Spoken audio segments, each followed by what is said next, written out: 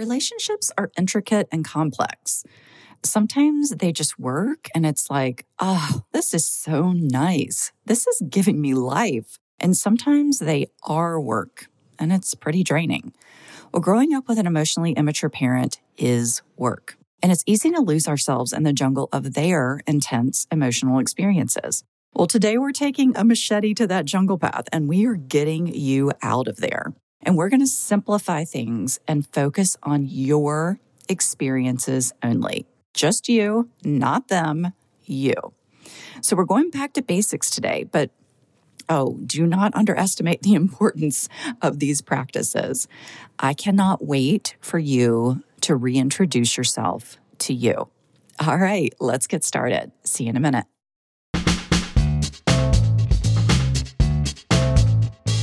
Hey, it's Vicki Smith. Welcome to Power to the Pleasers podcast. Want to start doing things on your terms and finally feel confident just being yourself in relationships? Well, you've landed in the right place. Here we break down your people-pleasing and perfectionistic patterns so you can move from being polite and doing it right to showing up, speaking up, and even laughing it up with people. Not sure it's possible? Well, stick around, friend. I'll show you how.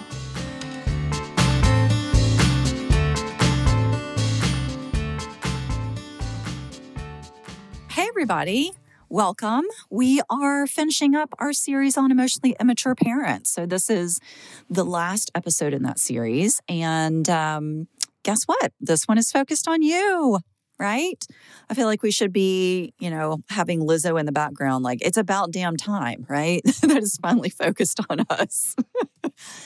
And so this episode is going to help you get back to yourself, to collect the pieces that you've lost along the way by being in a relationship with an emotionally immature parent that calls all of your attention away from you and towards them. And speaking of, if you've landed in this episode and you're not sure what I'm talking about, I am going to get you up to speed. Don't sweat it. I would like to shout out, though, to the folks that have been listening. Episode 1, which was how emotionally immature parents and people-pleasing go together. Episode 2 was how to interact with emotionally immature parents and people. Thanks, y'all. Thanks for hanging in there and listening to those hearty masterclasses. So you are welcome to come pick up your psychology degree in the front office. It's waiting for you. Whew, yeah, things have been a little serious for a while, but this episode's going to be a little different. We are really going to work on how to begin deprogramming and deconditioning from emotionally immature parents and how they do things and how they think and how they've kind of trained us to do what they want us to do. So, okay, let me get you up to speed really quick. If you're not sure what emotional immaturity means or what it looks like in a relationship with a parent or another adult, here's the nitty-gritty. An emotionally immature parent's emotional experience is big. And those emotional experiences end up taking precedent in relationships and relationships with their kids. So what that could look like is your parent has big feelings, they have strong opinions, they kind of hold court, so to speak, like monologues at dinner, long lectures. An emotionally immature parent, really needs to be heard, seen, paid attention to, and they need other family members to take care of their emotional needs. They need other family members to comfort them and soothe them.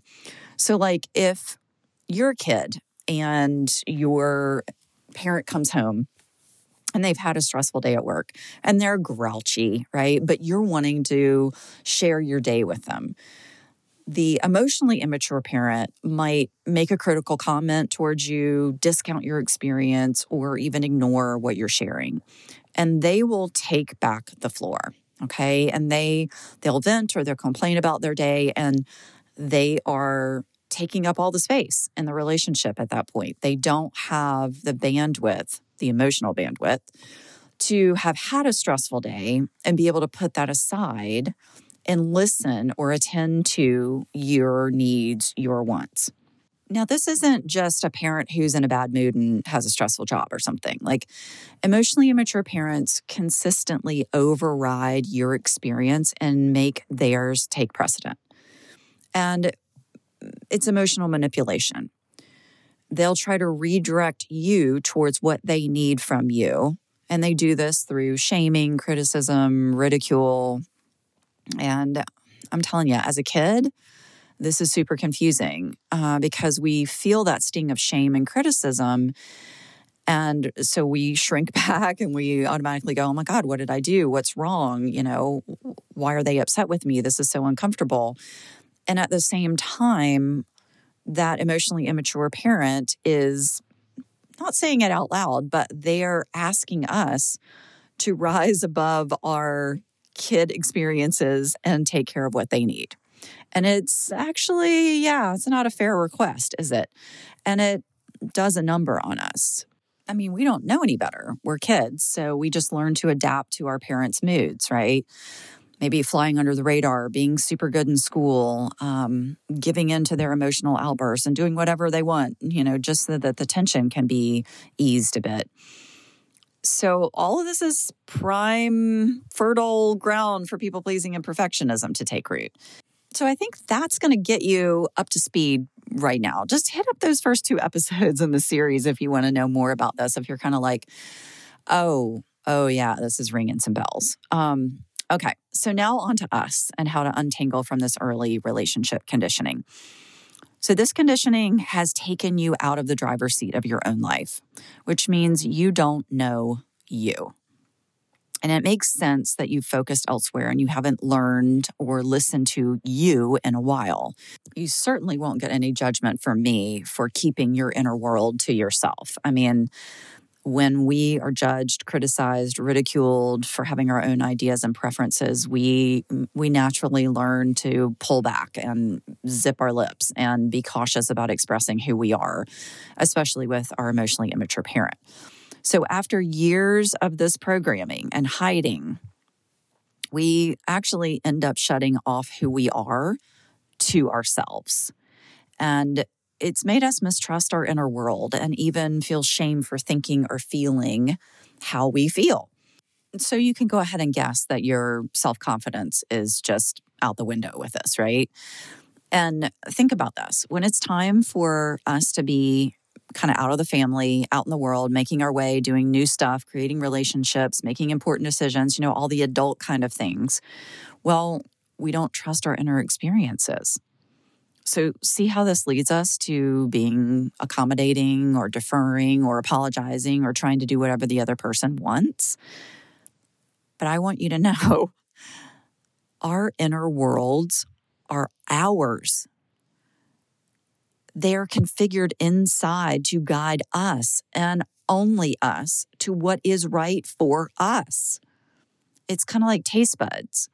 Mine tell me I like these certain foods. Yours tell you you like those certain foods. So we literally have to be able to trust and rely on our inner experiences because they're our personal barometers or maps to what is safe, enjoyable, what's a fit for us, what's not. And if we're going to decondition ourselves, we need to be able to consult ourselves.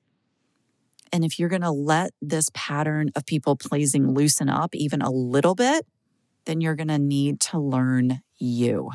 Because whether you believe it right now or not, you have just the right wisdom and creativity to problem solve your life.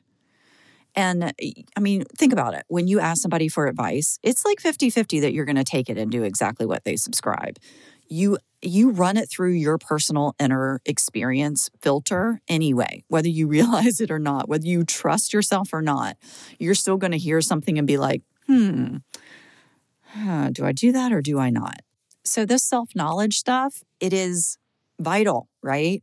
Without self-knowledge, you will be in a constant internal ping pong match, trying to figure out if something is a yes or a no for you. And by the way, I'm going to leave you all a link in the show notes of the mini course about how to make decisions that addresses this specifically. So check it out. Okay. So developing and nurturing this relationship with yourself is imperative if you want the relationship with your emotionally immature parent to stop draining the life out of you. It is time to come back to yourself. Get out of autopilot, learn your feelings, thoughts, and sensations. It is time to know how you personally work. Now, this stuff is going to seem elementary, okay? And it is. But listen, you've overlooked it. So these experiences, these things that naturally and innately rise in you to help you navigate life, you haven't been hearing the signals, right? And there's a lot of space between you and your inner wisdom. So I'm going to talk about 3 touch points that I want you to use to reintroduce you to you. And they are the body, the emotions, and the mind. Now, these are parts of you. They're your experience, and they make you who you are. And for the sake of this episode, they're going to be guidelines for you to begin getting to know yourself and practicing trusting what you hear and feel. And just so you know, you paying attention to yourself is not going to be that hard. And here's why. You're dealing with yourself all the time. Like every single thing you do and feel and move towards or away from is because of some signal inside of you that tells you yes or no. So you're already checking in with yourself 1,000 times a day. So why not put a little more active and intentional attention on it and use it to build a solid relationship with yourself? You getting to know you means you have access to your inner compass, barometer, map, whatever analogy that you relate to.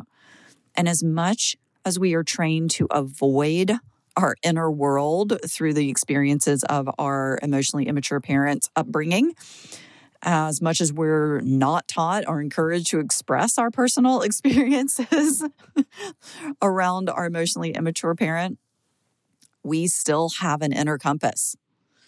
We still have gut feelings and strong opinions and personal preferences and specific tastes. You are still in there, okay? So it's time to excavate yourself. And without this inner compass or barometer, you will not consider yourself. And it will be too easy to overlook what works for you in relationships. I think about like whenever I do a values exercise, sometimes it can feel cheesy to be like, oh, like, what are your values? But if you don't know what is important to you, what fuels you, what you personally believe, and what you or feel like these are vital qualities in life, then you're a leaf in the wind. So it's time to build some inner self-knowledge that will lead you to inner self-guidance. Okay, so first, the body. Your body is your personal barometer. It does not lie. It is always in the present moment. It is simple in its communication of what is a fit and what isn't. And it is easily taken over by our minds. So I would like for you not to ignore your body anymore. So just quickly, right now, this is how you stop ignoring your body. See if you can notice one obvious physical sensation in your body. Are you cold? Do you have a headache? Are you tired? Just turn towards yourself and see what you're feeling right now. So listen, that's basically it. I know it sounds easy, but for some of us, it might be hard as hell because we aren't used to looking inside. We're used to ignoring and overriding our body sensations. And it's okay and normal even to feel a lot when you turn towards yourself and check in, or feel kind of numb. But whatever you have going on, it's all good, okay? Just take it step by step. Take it slow. But begin to pull your attention back to you every once in a while. So here's an exercise that's going to help you with noticing your body. You're going to take something you do on autopilot, like brushing your teeth, and you're going to bring curiosity and kind attention to the thing that you've done on autopilot 10,000 times. So the next time you brush your teeth, I just want you to notice, how are you holding the toothbrush? Are you gripping it like your life depends on it? What about the taste of the toothpaste? Do you even notice that it has a cool, refreshing taste? What about the sound of the brushing? You'll hear that if you just quiet the mind. What about the sensation of you moving your shoulder and your arm back and forth as you brush? Take note of that. Are you holding your breath when you do this? How about the rest of your body? How are your feet doing? Do they feel heavy, tingling? So this is it. You get the picture, right? You're just going to practice with something that is innocuous.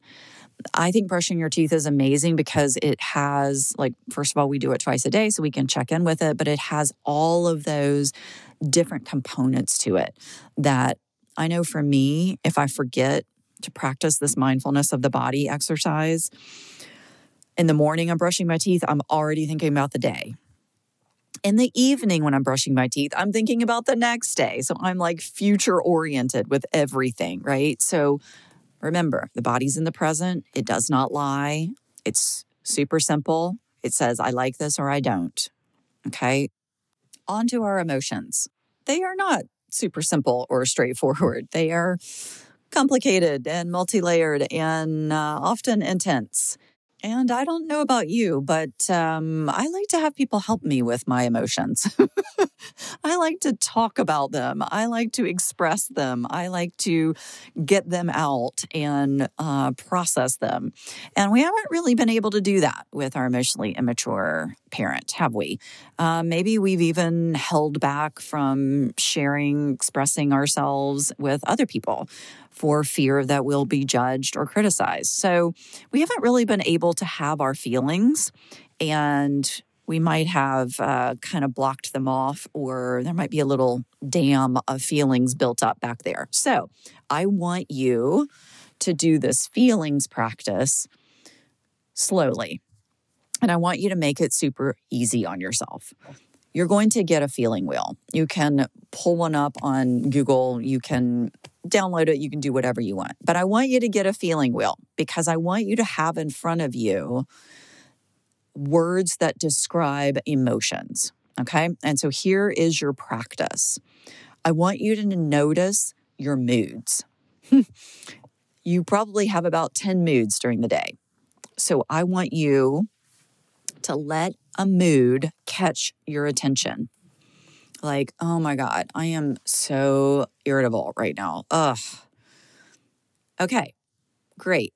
Pull up that feeling wheel and pick 3 emotional words that go with that mood. Just start attaching emotion words, names of emotions, to how you are feeling, to what you are experiencing. You are going to be paying attention to what you're feeling, which is what you needed your emotionally immature parent to do for you, and they didn't have the emotional bandwidth to do it. So you are going to start doing this for yourself. You're going to start letting your emotions signal something to you.